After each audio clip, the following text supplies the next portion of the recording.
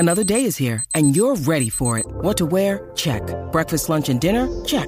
Planning for what's next and how to save for it? That's where Bank of America can help. For your financial to-dos, Bank of America has experts ready to help get you closer to your goals.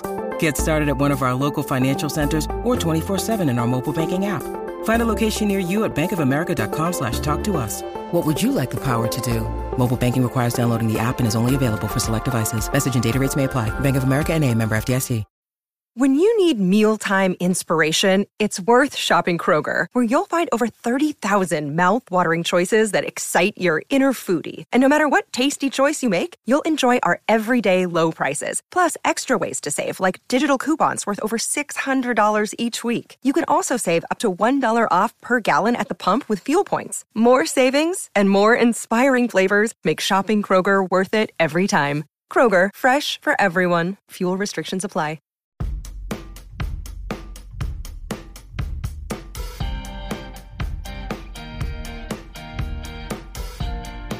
Welcome to the McCovey Chroncast, the San Francisco Giants podcast from McCoveyChronicles.com on SB Nation.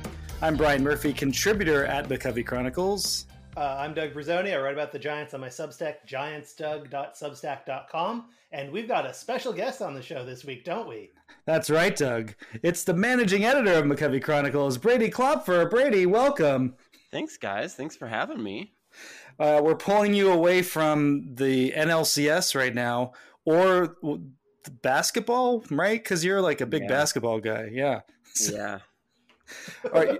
I think I saw you tweeting about Anthony Davis bricking threes or something. So sorry you're missing that. Oh, you really just pulled me away from being a hater is really what it is. If you didn't, catch the total excitement in my voice there when I confirmed that I'm a basketball guy, it's, start of the season and whatnot, it's too much. There's too much sports, is my opinion. I say that as a sports lover. There's too much sports, you guys. Well, the one thing for you to be excited about is you don't cover the Kings. That is very true. And in fact, I cover the team that is likely to destroy the Kings in about 2.5 hours. So my life is at least pretty decent on that front. I'm privileged, at least. If the Giants can't be good, at least the Warriors can be very good. Definitely fun. I always just like checking in on them very randomly and usually walk away very entertained. So, but we're going to talk about the Giants, which is a far less fun value proposition there. So we're watching the end of the postseason here, the National League Championship Series. And I don't know, how have the playoffs been going for you as a rooting interest level? I mean, the Dodgers lost, so great. That's truly my only investment ever in the playoffs, unless the Giants are in it, is did the Dodgers lose? Yes or no? They lost in a fashion that created so many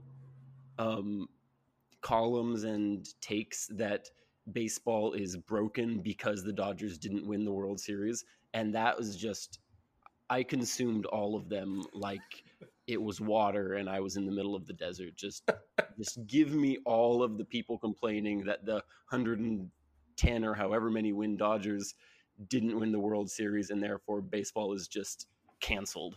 It's great. So yeah, I've been loving this postseason. And if the Phillies keep beating the Padres, that'll be kind of the cherry on the top here. So it's been a good postseason, I think.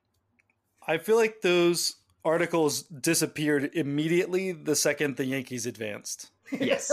They did. Yeah, because the premise of those articles is just baseball has to have the best team advance. And then suddenly the Yankees are like, oh, I guess it's not impossible for a good team to win. I guess you just have to play well too. Baseball isn't actually stacked against the best teams. It's not designed to make the good teams lose. It's difficult to not sound weird during the postseason being a Giants fan, because the Giants have experienced essentially everything that all the other teams experience, including, oh, wow, the Giants had like an amazing historic season and then poof, it's over and no one cares. Everyone moves on very quickly. So the idea that, oh, you won that many games and what, it doesn't matter. It was fun chiming in with being like, that's right. It doesn't matter. Can confirm. Yes. It's also just weird to me how like whiny people get about the need for sports to be like fair. And first off, I don't know why like a playoff series is inherently less fair than a regular season, but like the idea that so many people are coming through with like eliminate the postseason or just have like one team from the AL and one team from the NL, so you have the best team. And it's like the goal. When has the goal in sports ever to be to create a boring but perfectly equitable product? Because that's not how it is in any sport. There's a reason. Like I don't know. I'm going down a rabbit hole here. It's very stupid to me. It seems like the NBA is where it definitely feels like an overwhelming amount of the time the higher seed wins. Yes. Or the better team wins, and that's usually because they're playing 7-game series all the time.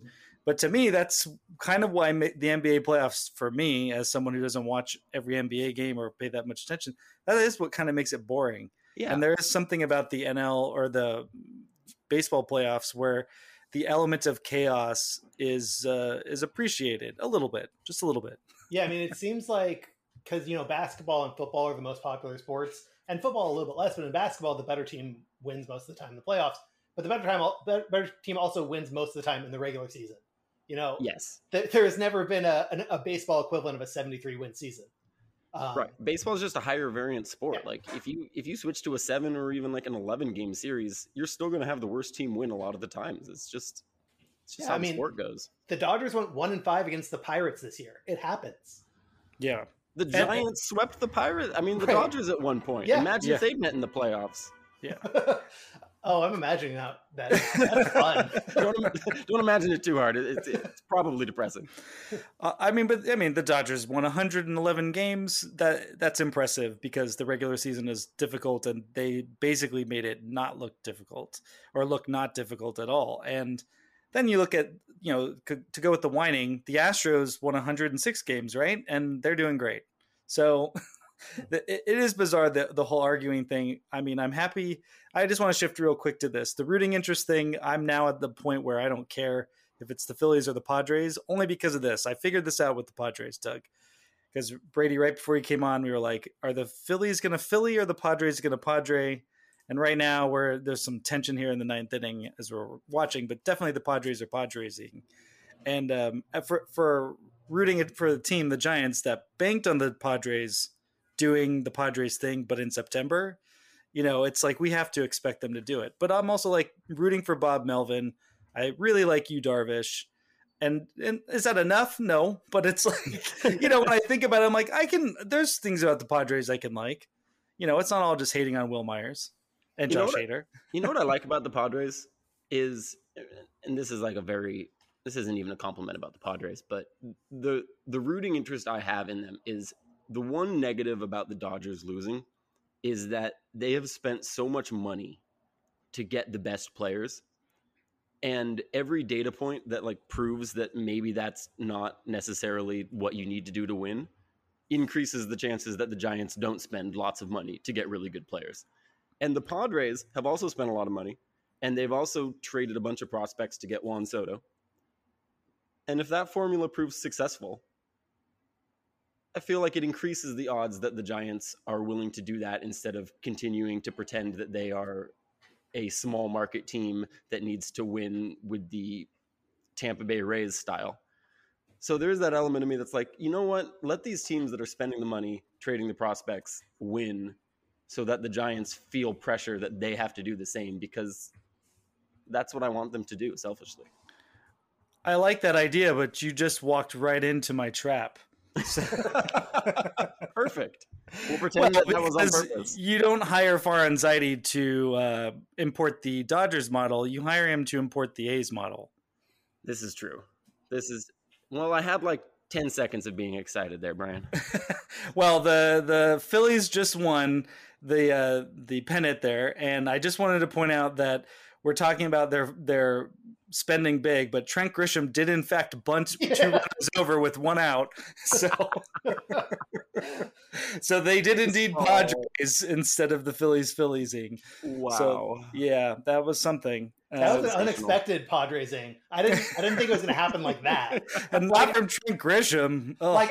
I thought if Trent Grisham was going to Padres at all, he was going to like rope a double into the right center field gap, but then fall down and just not get up and get thrown out at first. You just combined like 2 of Trent Grisham's most prime plays that people know him for. Exactly. That would have been amazing. Alas. Okay, so ding dong, the Padres are gone. But, the Phillies still kind of back up your same point, Harper and Wheeler and trading for Real Muto. And extending him. They're paying him a lot now. Yeah. So that's true. Even is a team that's done that. Castellanos, who hasn't been good this year, but part of the philosophy, yeah. I feel better. Yeah, they gave Schwarber a nice big deal too, so definitely in there. But yeah, you definitely walked right into my trap. And that's I like Forensiety. I think he's great. I like what he's done to the organization, and he definitely still has some secret sauce in there that he's finding some certain things. But man, I really hope somebody asks him, are you ever going to manage from the top since you can? Or is someone telling you can't? But I guess we'll never know. So let's take it. Brady, I want to just boil down this 81 season. I can't remember what Doug and I said, but what's the one word you would use to describe the Giants season since you sat through it all? I kind of flip-flopped on a few words here. And it was very, blogger of me to do so because all of the words were kind of just synonyms for each other. And I was having like a semantic debate with myself as to which one really embodied the season. I think lackluster is ultimately what I ended up at. It was just a very lackluster season. It was like, it wasn't bad enough to be interesting. The team wasn't bad enough to make you like root for losses or even chaos. But outside of like that first month, they were never good enough for you to ever really entertain the idea that they were going to make any noise this year. And then even like through the trade deadline, just basically nothing happening, which I was totally fine with. I thought that they did, the small moves they made were really, really good, I think, but they were small moves. And yeah, it was just a stale season. They didn't go anywhere good. They didn't go anywhere bad. They just kind of mailed it in and went through the motions and decided, whatever, we'll try again next year. I think stale's an even better word. Stale is a better word. You kind of gave 2 words, and I'll take the second one. Perfect. I like that. It's like you revised it. You did something a blogger rarely gets to do, revise their posts. See, I'm taking advantage of the medium here. But the bigger news is that the Texas Rangers have hired former Giants manager Bruce Bochy, who's certainly headed to the Hall of Fame. I hope now in a Giants cap, but what if he wins on his 3-year deal 3 World Series with the Rangers? So what I want hot takes. Just takes. Bruce Bochy is back. I'm threatening to call him Dusty Baker for some reason. But he's managing in Texas, a team that has had like 6 consecutive losing seasons and is sort of spinning out of control. I feel like this... Yeah. Oh, sorry. Go ahead, Doug. The thing that people forget about Bruce Bochy, because we saw it, if you're on Twitter the day that this was announced, you saw this like cavalcade of people, at least I did, who were like, what, why didn't the Giants do that? Of course, the Giants have to have Kapler. Oh, the Giants after that season, they're sticking with Kapler over Bochy. Well, I want to point out that Bruce Bochy has managed teams in tailspins before, and it hasn't gone well. His last 3 years, the Giants were just a perpetual tailspin, and they never pulled out of it. No, So, didn't. From a Giants perspective, I think he had his time here. It's great. I'm thrilled he was here. But if he wants to manage, I think it's better for the team and for him if it's somewhere else, because it wasn't going well. Hold on. Did people actually think that the Giants should have brought him back? Yes. After this season, they were like, Gabe Kapler, he's done. We need Bruce Bochy back. Yes. real human people. I can't promise that, but I didn't see them do it. But yeah, I saw a lot of it. What a Kaiser Soze move, though. If Bruce Bochy's been feigning ignorance of technology, but he has a bot farm for working for him. Wow, that's astounding. That's the opposite of stale. I can't believe people would actually think that. Did people not pay attention to Bruce Bochy managing the last couple of years? I think they didn't. Yeah. Honestly, I think that they just saw the Giants being so lackluster and stale this year, and they thought, hey, why not go with the guy who was here when we won a bunch of times? And he was here when we won a bunch of times. He was also here when we lost a bunch of times. So yeah, he came in and had to basically just wait a few years for them to get good. And then he didn't screw that up. That was basically the thing he did well. Oh, but this hold on. Everybody who thinks Bruce Bochy should have come back and Gabe Kapler is a bum or something like that. If it's unclear to people, I'm going to make it clear. I think it's clear to both of you, but just in case it isn't. The Giants would have been worse than 81-81 if Gabe Kapler hadn't been the manager this year. Yeah, I agree. Yes. He has them ready to play every game. What's my evidence of that? Well, there are certainly several games this year, unlike last year, where they were just completely out of it. But in the games that were close, still close, they were playing the final out. The ones that I watched, which was most of them, and last year it was a lot of them, was that they were ready to play and play hard all the way to the end. I think that's a credit to the manager. I really do, because you've got to have the people playing where they're just not taking it easy. So it's not a matter of fear, because I don't think Gabe Kapler is a motivator by fear kind of guy, unless there are players who are like, oh God, he's about to give me a speech. I don't know. Anything to avoid a conversation. I don't know. But so many words. Yes. They've got their phone open to the Thesaurus app open there. But yeah, I mean, there's just nothing that would indicate that he doesn't do anything less than try to make every player feel like they're a part of the team in the moment. And so I think it's a credit to him that they did actually wind up being 81-81. And it's pretty impressive to be able to make every player feel motivated and like they matter when you use 66 freaking players. Right. It'd be funny if you got Gabe Kapler like that the final week of the season, like he's cleaning out his locker, and you did like what is it, Sporkle? You, like name everyone on your roster this year. Funny to see that. I'm giving him the benefit of the doubt. Now I would not expect him to. Yeah, so Bruce Bochy going to the Rangers, I think that's going to be interesting. Chris Young, who's the very tall pitcher. So I think most baseball fans our age, they're like, there are two Chris Youngs, right? Yes, this is the very, very tall one. I think he was 6'10", or is 6'10". That's almost Sean Jelly height. Yeah. And it'd be funny, Sean Jelly's patting him on the head. They are attempting to be even more modern analytics bent. And so hiring Bruce Bochy to me sort of stands out as like, how's that going to work? But also at the same time, you would like to think that someone in Chris Young's position is hiring a guy where they have some understanding of what's going on. But I do wonder, do you think that there is sort of, I'm going to Vinny Castilla this part of being a manager, no matter what you do.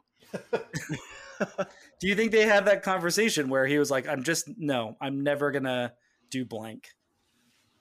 I mean, my guess would be that Chris Young is hoping for kind of a merging of the two styles, the analytic and the managing by feel.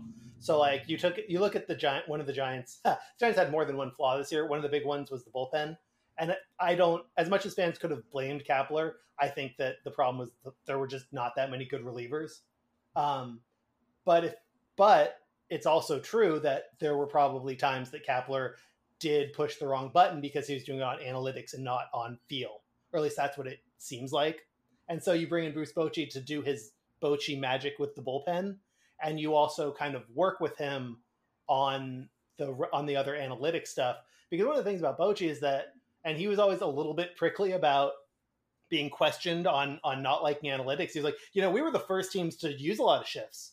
Like people forget that. He would say that. I heard him say that more than once.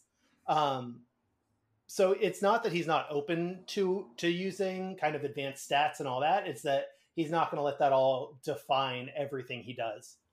So I think the Rangers are banking on that, those two philosophies being combined, hopefully into something greater than the whole. And I think also, like, with Bochy, as much as he gets that rep, like, he only had one season after Farhan Zaidi had been signed.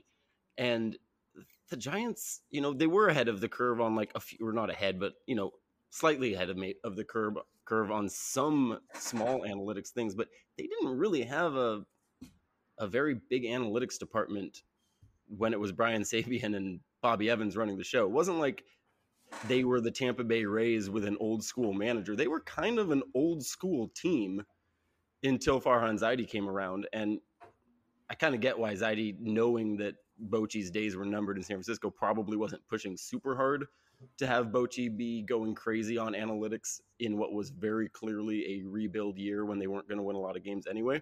So I'm kind of curious, honestly, to see how he does in Texas, because I don't feel like we necessarily have as much evidence as people think that Bochy is anti-analytics, so much as I don't think he's really ever just managed for a team that was all in on the analytics the way that every team should be.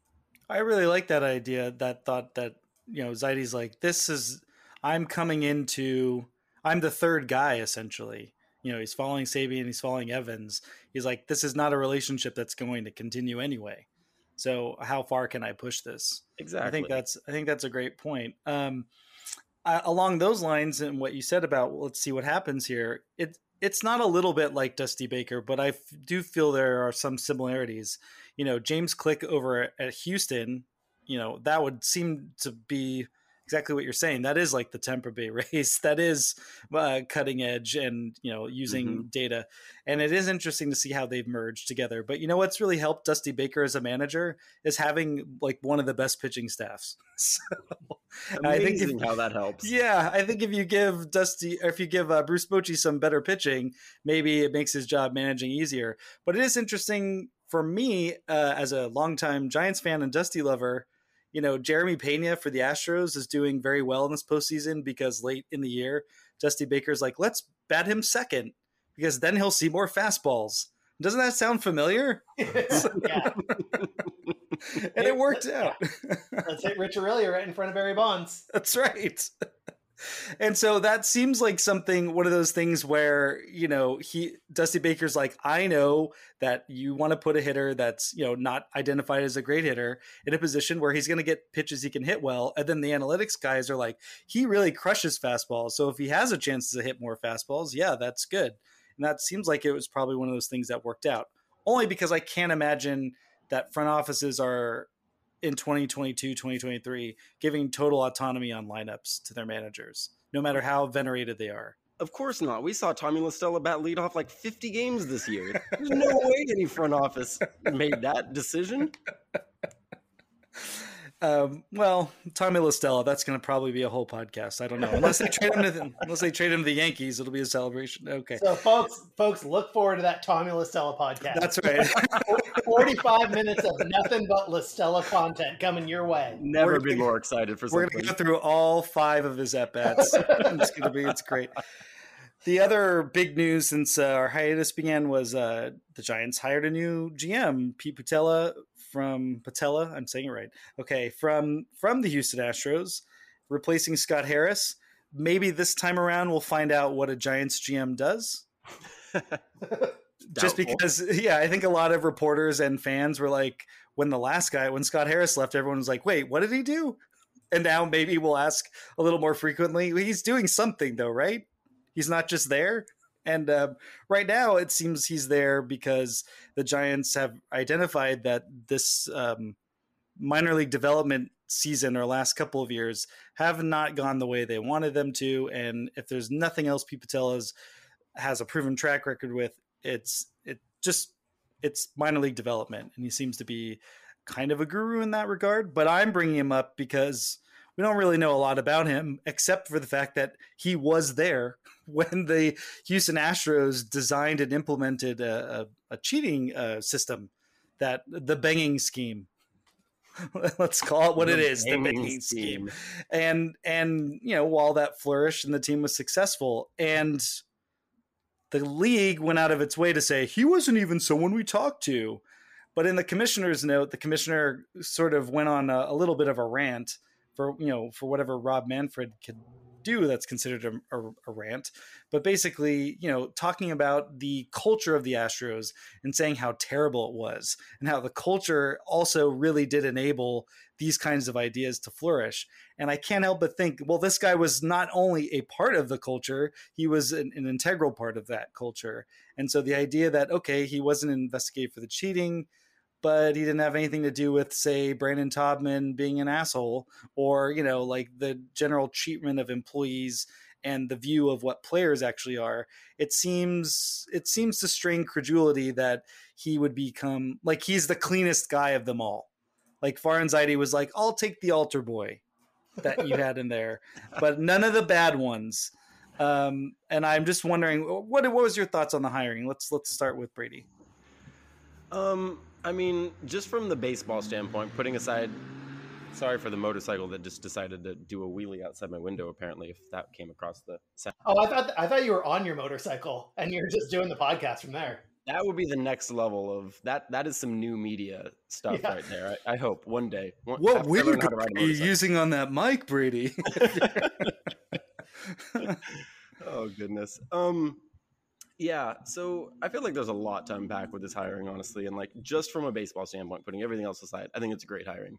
Not that I know much about people working in other front offices outside of the GMs and whatnot, but it seems like everything that people have said about Patella, even before he was hired, are really, really good things. So not just the window dressing of, oh yeah, he got hired, let's say some nice things, but he seems to be very well respected in that organization. And obviously the Astros have done great things development wise with players. And obviously the Giants, not so much. I kind of feel like Patella needs to send a gift basket to Hunter Bishop and Patrick Bailey because they're probably the reason he got hired. Will Bednar, those sorts of players. So just from that perspective, I think it's a great hiring. From the off the field stuff, what you brought up with just the culture at Houston is concerning to me.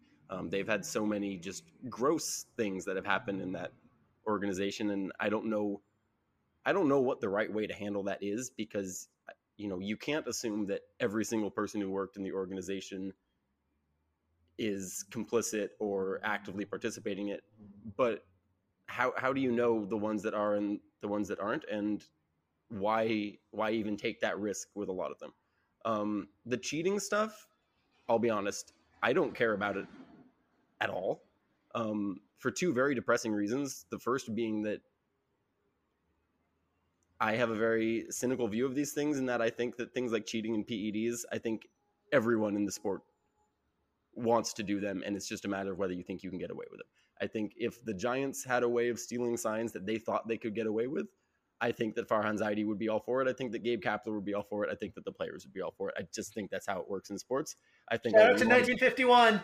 Exactly.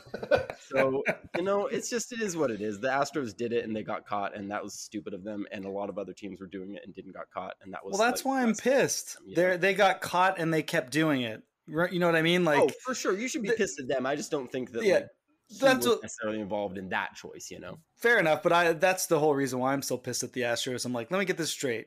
Baseball had them and, the Red Sox and the Yankees or whatever dead to rights. And then the Astros just were like, okay, well, go ahead and try and enforce their own laws. You know what I mean? Yes, and they just kept doing it. And then on top of that, the commissioner still had his arm around Jeff Luhnow saying like, so tell me more about gutting the minor leagues. How are we going to do this? How much is it going to save? $1,000? Great. Let's do it. So. Remind me again why we like this sport. Oh, we don't. Right. That's it. Yes. That makes sense. The only other thing I have to say on it, though, is that, and again, this is very depressing. I'm sorry for being so cynical. On a Sunday of all days, it's like, we should be happy here. It's the weekend. But as great of a manager as I think Gabe Kapler is, and as much as I think he's done almost everything right since coming to the organization, the decision to hire him after what happened with the Dodgers is fully indefensible to me still. And, you know, the further we get removed from it, the less people remember about it. And I'll admit, I forget about it sometimes and probably don't bring it up as much as I should if I want to be fairly covering the team. But I just think that was a gross and indefensible decision to hire Gabe Kapler after what happened with the Dodgers. And anything that Pete Patella was involved with the Astros is, in my mind, so much smaller that I just have a hard time being upset about it. I mean, I guess you could take the view that it's like the cherry on top of the sundae of hiring shady people when there are so many candidates that don't have these morality questions circling around them. But ultimately being like a low-level employee with organizational dysfunction and cheating is just pales so much in comparison to what surrounded Gabe Kapler when they hired him that I've had a hard time getting worked up. I'm just still worked up about Gabe Kapler, honestly. Well, that brings me to my question, which Doug, maybe you can answer first, is do you just think that every significant figure in baseball has some sort of taint or stink on them? And, you know, we know about the farm director of the Dodgers covering up sexual assault. You know, that we know that, and we know that now when we rephrase it in this context, right? So we know the farm director, Gabe Kapler, covered up a sexual assault, although he didn't totally cover it up. You know what I mean? It's just like there was steps that were taken to just keep it internal. We know that Pete Patella was there for the Astros. So when I say it in that sense, yes, it does sound silly, but he was a part of a culture and rose through the ranks of a culture that was pointed out by Rob Manfred, one of the worst people we know of, saying like, no, they're bad. Like he took the time to point out that the Astros had a bad culture. Yes, they're in Congress. I like that point. But I guess my bigger question is, doesn't this maybe possibly suggest, because also Farhan Zaidi coming from the Dodgers, crimes.xls is a thing. You know, the Braves have all their human rights violations, literally, with the international players. So that's why I'm saying, like, Doug, do you just think like everyone's got some skeleton, because that's the cost of doing business? Not everyone, no, but probably a greater percentage of successful people than the rest of them. Like, I don't know, maybe Dave Littlefield didn't have any skeletons in his closet at all, right? Maybe he was like, we're going to do things the right way here in Pittsburgh. And then that was terrible. And then the next Neil Huntington comes in. He's like, we are not going to do things the right way here in Pittsburgh. We are going to cheat. We are going to bribe people. We are going to, anytime one of our top prospects does something he shouldn't do, we're going to hire Ray Donovan to fix it. Wait, did Ray Donovan ever run cover for a baseball team? That would be a great show or an episode. I don't know. I only saw the pilot. The Pittsburgh Pirates fixer. Oh my God. Doug, write that show. Yeah, I would watch the hell out of that show. Idea, man. Holy shit.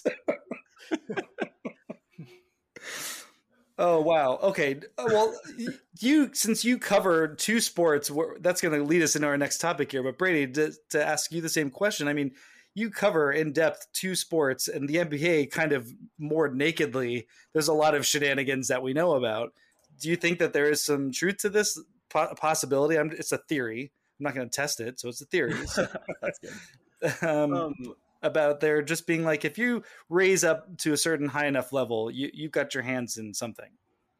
Yeah, I think absolutely. I mean, I'm sure there are a few good people along the way, but I think, you know, you're reaching a position of power, you're reaching a position of money, and you're clearly have to be a cutthroat, deeply competitive person to get there. And that's just the culture in both powerful businesses at that level and in sports. There's dysfunction, there's immorality, there's a green light to get where you're trying to go at the expense of anyone else. So I do think that most people probably fit into that. But I also think, I don't know how to word this. It's just because you can know that it's happening at most places and with most people I don't think at all defends the decision to hire the people where it's on display, because it's like the bad part of hiring Gabe Kapler isn't the fact that you're giving another job opportunity to someone who was kind of complicit in covering up sexual assault. That's not the negative side of hiring him. The negative side of hiring Gabe Kapler is that you're telling your fan base that you value winning an extra game or two over doing the right thing and not being a shady, gross human being. That, to me, is the real negative. So, yeah, I do think that it is probably a rampant issue, and I still think that organizations should not hire people where that's just like dripping off of them and sending a clear signal to your fan base, and particularly like, you know, the young, easily influenced members of that fan base who are looking up to these people. Yeah, I don't know. I'll get off my high horse, but those are my slightly incoherent thoughts on that. I think that was well put. That was well said. I think it's tricky when it's the thing that makes it trickier is we know who owns the Giants. And I think that has some bearing on, you know, it starts at the top. I'm a very big believer in that. And yeah, I totally agree. For a couple of wins, what do you actually gain? And it seems sometimes like very little. The other part of this that only we can talk about now, I think this is a good transition point. We're all bloggers here, right? And so I wanted to talk because we didn't really, you and I, Brady, have any conversation from one to the other. I mean, I was just gone, and then no one was doing anything with the site. And then you came in, and you were already doing a site. You're already doing a Warriors State of Mind or Golden State of Mind for SB Nation. And I don't know, Doug, you were doing the McCovey Chronicles, and now you're doing your Substack. And I don't know, let's do some blog talk here. That's all. What's it been like managing two major websites for two crown jewel franchises? Exhausting is definitely the first word that comes to mind for me. Just because the baseball season is too long and the basketball season is too long. And so it's just a nonstop. You know, there was one week this year where there were not regular season or playoff games that the Warriors and Giants were involved in, which was, 2 weeks ago, and I spent it having the flu, which was great fun. It's not what you want. No, not exactly. But my body, I think, realized like, all right, this is your 1 week out of the year where you don't have to do quite as much. So let's take advantage and just reset or something. But that element notwithstanding, I think it's fun. It's fun covering teams that are popular and that have very engaged fan bases. And I think the Giants and the Warriors both have really, really, really good fan bases. They have fan bases that are really invested in the teams, fan bases that, despite all the horrible hot takes that I have to deal with, that I'm sure you guys have to deal with, fan bases that are pretty darn intelligent most of the time. If we can just eliminate the KNBR callers from the fan base, which is, a large chunk of them, admittedly, but it's an engaged and informed and invested fan base for both of those teams. And to me, that's just a lot of fun because I've never really liked the newspaper model of writing something where you're kind of talking at someone rather than talking to or talking with them. And I think the fun part about modern media and blogging in particular is it feels a little bit more connected. It's easier to get feedback. It's easier to, you have commenting systems and platforms and whatnot where you can actually have a conversation. And even when people aren't necessarily talking to you or responding to you, it makes it so that your writing can become a little bit more, I don't want to say necessarily conversational because that kind of implies that you're just not writing well, but something along those lines. Now. You know what I mean? Like conversational in the way where it's, it's still creative and interesting and well written, but it's designed less to be like, hey, I'm the columnist in the suit and tie sitting at the arena telling you what you should think about this team. And instead, a little bit more personal, I guess. I hope it comes through that I am blogging usually without pants on. Me too, man. Me too. I want this to have the feel of a person not wearing pants. Just to be clear, I'm always wearing a tuxedo. See, there we go. You get it all with us. You get a little bit of everything. Doug, you essentially don't have a corporate overlord or a Brady lighting a fire under you. So how are you self-starting and pushing? You occasionally, for me, like it's occasionally hard to think of something to write about. But I remember one time when you were running McCovey Chronicles, and we would like very, very slightly professionalize it a little bit more, like 3% more. We're like, well, we're going to pitch our articles at the start of the week, and then we'll schedule them. And I was like, okay. So I tried that, and I remember one week I had nothing. I was like, oh, it'd be fun is Nick Hundley is hitting cleanup. That's kind of a bad decision. So I pitched an article called like, do the Giants know that Nick Hundley had a 278 on base percentage last year, or whatever it was, something around 278. So I start writing the article on Monday night, and I get 200 words in, and I'm like, well, I'm done. I got to pad this out, or else it's going to be like pathetic looking, but I'm done. I've said everything I have to say. This is a very bad idea, and no one is awake right now for me to say, can I do something else? So, I mean, not having that is really nice, where I can like, all right, let me go with something that's kind of interesting to me, where I know I can actually have something worth my readers' time.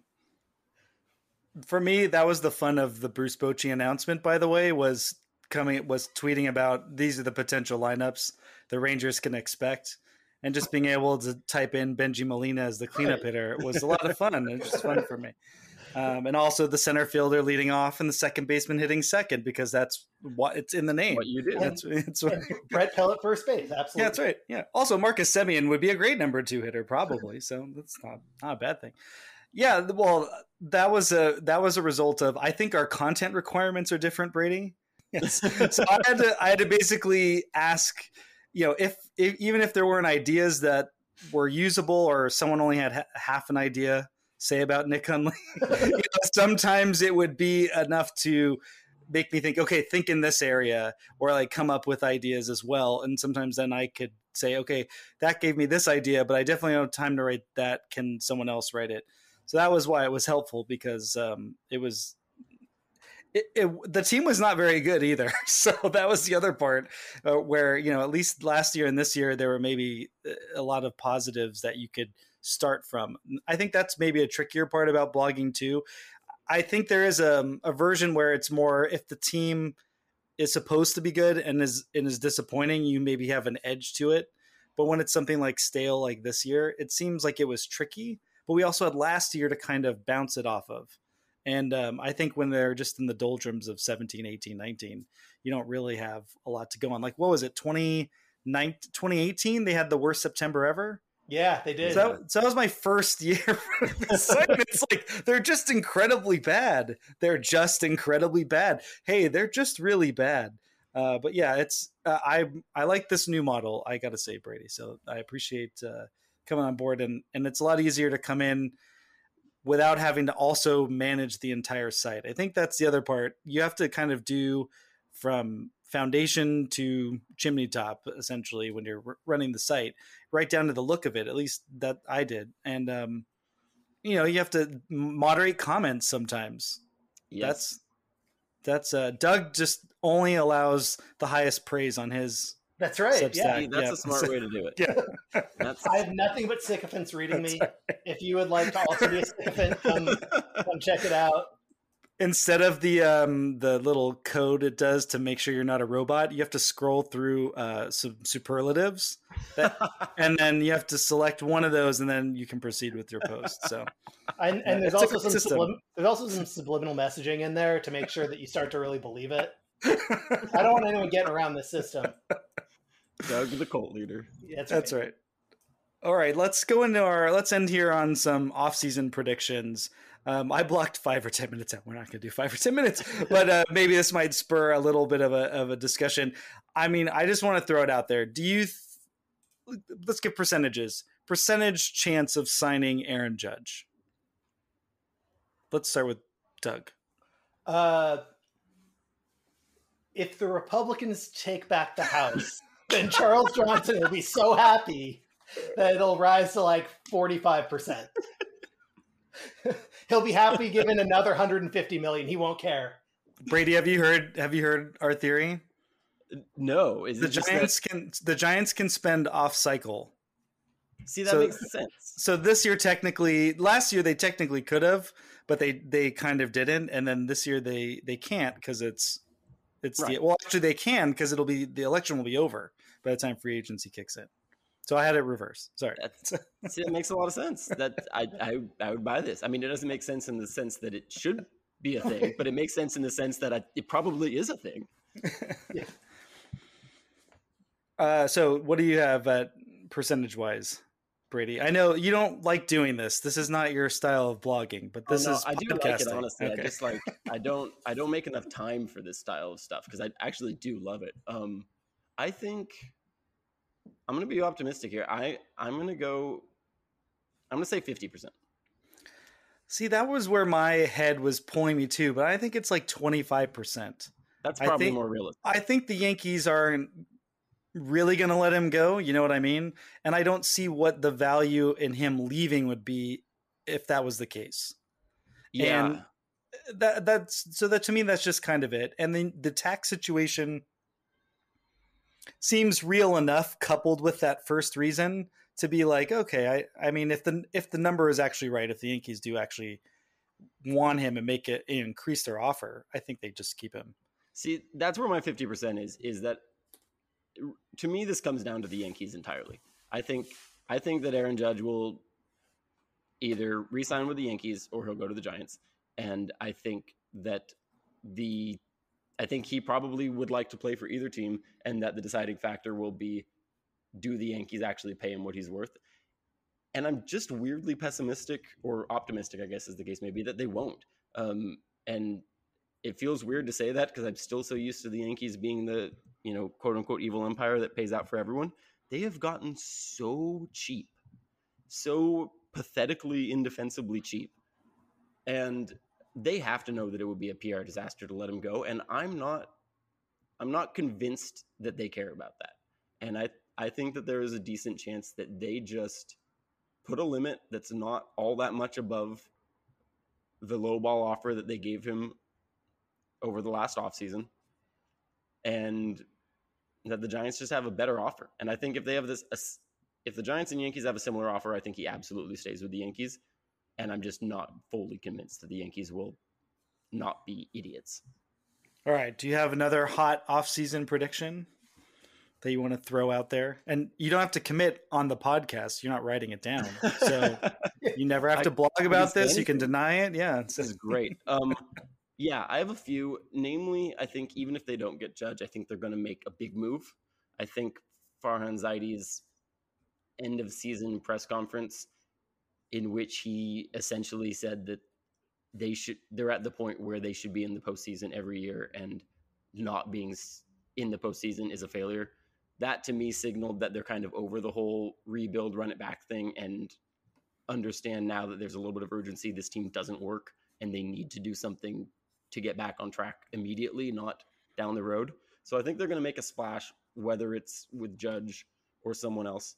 And my other prediction is that I think we're going to see them finally start to move away a little bit from some of the familiarity of the players that they've kind of built around since Zaidi took over. I think we're going to see popular players get cut.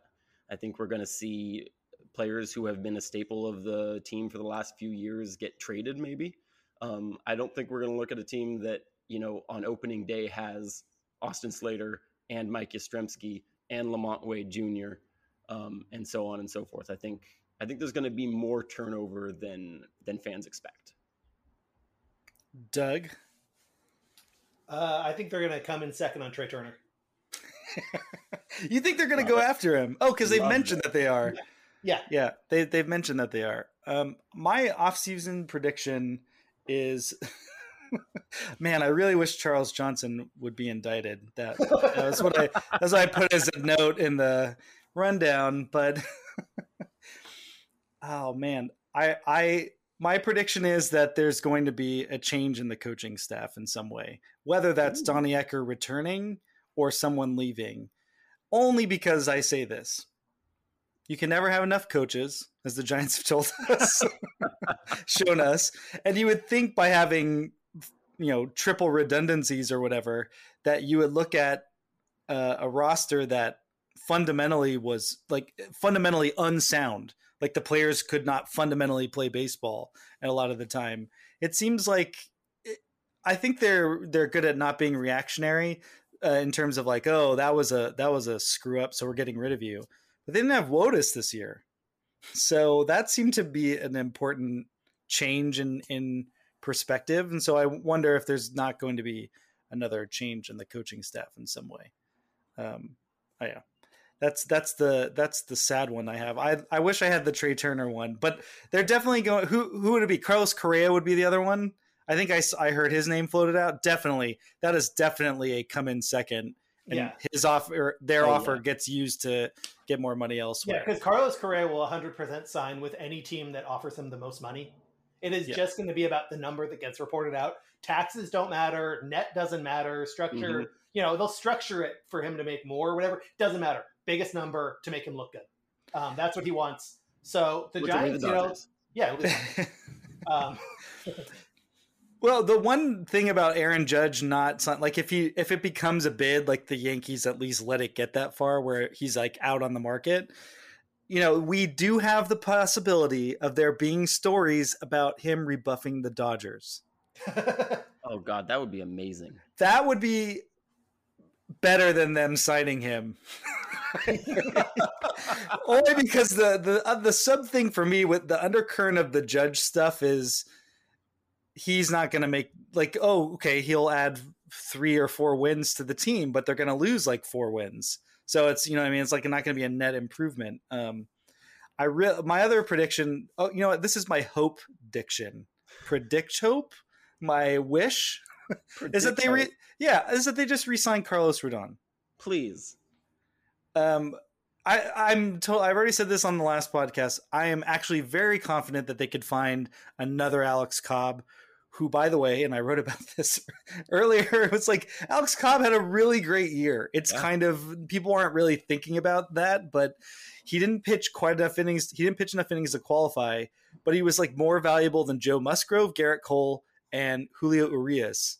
And my God, we heard about all 3 of those guys all year. And certainly they had a lot of more standout moments, but in the aggregate value wise for the innings he pitched by just Fangraphs WAR, more valuable. It was one of the top starting pitchers in baseball easily. So, and the Giants didn't just remake him. He was already making those changes last year, but I definitely think they can find, another DeSclafani, another Alex Wood to come in there and supplement. But wouldn't it just be easier to also have Carlos Rodon fronting your rotation? I feel like Giants fans really took Carlos Rodon for granted this year. Like, I think the disappointment of the season allowed people to overlook just how absurd his season was. Like, Giants fans are used to really good pitching.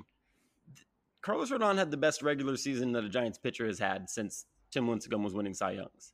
Like, he was notably better than the best season Madison Bumgarner has had, just without the playoff excitement, obviously. And like, I just feel like it went under the radar a little bit because the team was so disappointing and because he got caned a little bit and they didn't actually do all that well in the games he pitched. But like, he was so good this year. He should, like, at worst, he should finish 3rd in Cy Young voting and probably should finish 2nd. Yeah, I definitely agree. Go ahead. Yeah, I mean, that's one of the things that the fans aren't going to quite embrace you the way they should when the team's only 16-15 in your starts. Yeah. Which is an indictment of the offense. Like, Rodon was phenomenal. The offense was not, the bullpen was not, but it's just one of those things, if you don't win the way that you want to see the wins, then that's one of the things the fans are going to kind of notice, I think. Offense, defense, and the bullpen, not being able to find bridge guys. And yes, with your ace, you don't want him to just be 5 and out, but he's striking out 2 an inning. You can't do those on one pitch. Yeah, you gotta be ready. You never know. So it's just bizarre that the Giants couldn't quite make all their personnel puzzle pieces fit, and now there's like fans are kind of Alex Cobb, Doug, to that point, completely blown out by his own defense, let down by his own defense the whole year. Yeah, yeah, 100%. And so fans just go, "Oh, he's not very good," or whatever. His ERA's this or that, and it's like, no. They couldn't catch the ball. So yeah, but having him on the team and Aaron Judge, or whatever it winds up being, that can only make them better. And yeah, I get it. The injury concerns, those are all very relevant. I would hope that rather than just say like, we're not even going to bother to strike. The Giants seem like they've too often in the last few years have been like, we're not even going to bother. We're not even going to bother to make Kevin Gausman an offer. We didn't even bother to go after Manny Machado. Just those types of things where it's just like, no, we're just not even going to do it. Seems like if you're really trying to make your team better, you would explore every option instead of just every 4A player. I feel like you should be targeting players who maybe have some injury history because it's going to suppress his value a little bit. And they are fitting into that Dodgers mold of having way more than 5 starting pitchers. And it's like if your only starting pitcher move is to bring back Carlos Rodon, you have your set rotation of Rodon, Webb, Cobb, Wood, DeSclafani. And then you have Sean Jelly, you have Jacob Junis if they bring him back in arbitration, and you have Kyle Harrison, who is probably going to be in the majors by early June. It's like, if Rodon gets injured, so what? You put Kyle Harrison in the rotation, you get a little bit worse, but you can withstand an injury. So why not go for the great players that are injured if it suppresses their the cost of their contract a little bit, and you can pick up the pieces if you need to. Absolutely. And you already have injury risks in Cobb, Wood, and DeSclafani. And we saw them all this year, and it still worked, right? Like, they still had a great rotation despite those guys getting injured. Like, why not more? You want to just let the guy who provides the strikeout value that your entire pitching staff desperately needs. You just want to let him walk. Strikeouts being the coin of the realm, and you're like, nah, we're fine. The one good thing the team did this year. Just seems so bizarre. But anyway, what hasn't been bizarre has been this conversation, Brady. Thank you so much for joining us. A+ transition. Oh, wow. Quite generous. Where can what do you want people to follow you or read you besides McCovey Chronicles? Well, if you're into other sports, Golden State of Mind is where all my basketball coverage is. If you want to see what the more successful Bay Area team is, since the Giants and seemingly neither of the 49ers are doing all that much. So who is the Giants equivalent of Draymond Green? Oh, God. I'll make it simpler for you. Who could have pulled off that green suit he wore on opening night? Oh, I feel like Brandon Belt could pull off literally any outfit just because if it doesn't look good, it's funny and in an endearing way. You can still look at his face. Yes. Exactly. Like Brandon Belt could pull off literally any outfit, and you'll either be like, hey, this is great because you look great, or hey, this is great because it's absolutely hilarious, this bit that you're still doing. So him, or I think Carlos Rodon, honestly. Like, I feel like Carlos Rodon could pull off a wild suit and just look cool. I mean, I'm just thinking of that sultry photo shoot he did with his cats like a few years ago. Carlos Rodon, I didn't miss that. Oh, God. I was going to say the parallels makes more sense, though, that it's he and Draymond because he also hit a teammate. There we go. All the punching. So, just with the bat. So, what's the difference between a fist and a bat at the end of the day, right? I don't know. Science can answer that question pretty simply, I would think. So, I mean, if it's the broken end of a bat, that's a completely different story, but yes. That is very true. Doug, give the people what they want to hear. People love promos. Everyone knows it.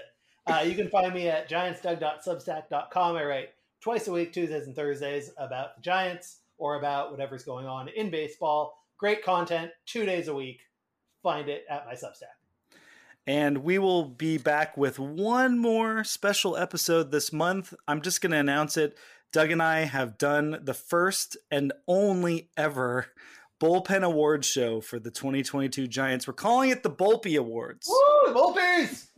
And it is as cheap and as frivolous as most of that bullpen. So look for that on Halloween. It's real and it's spooky. And then we're going to basically do one a month until the spring training or the season starts. Try to capture all the news. So that's where you can look for our release schedule. And in the meantime, thanks for listening all season. Brady, thank you for joining us. And go Giants. Go Giants. Go Giants. Thanks for having me, guys.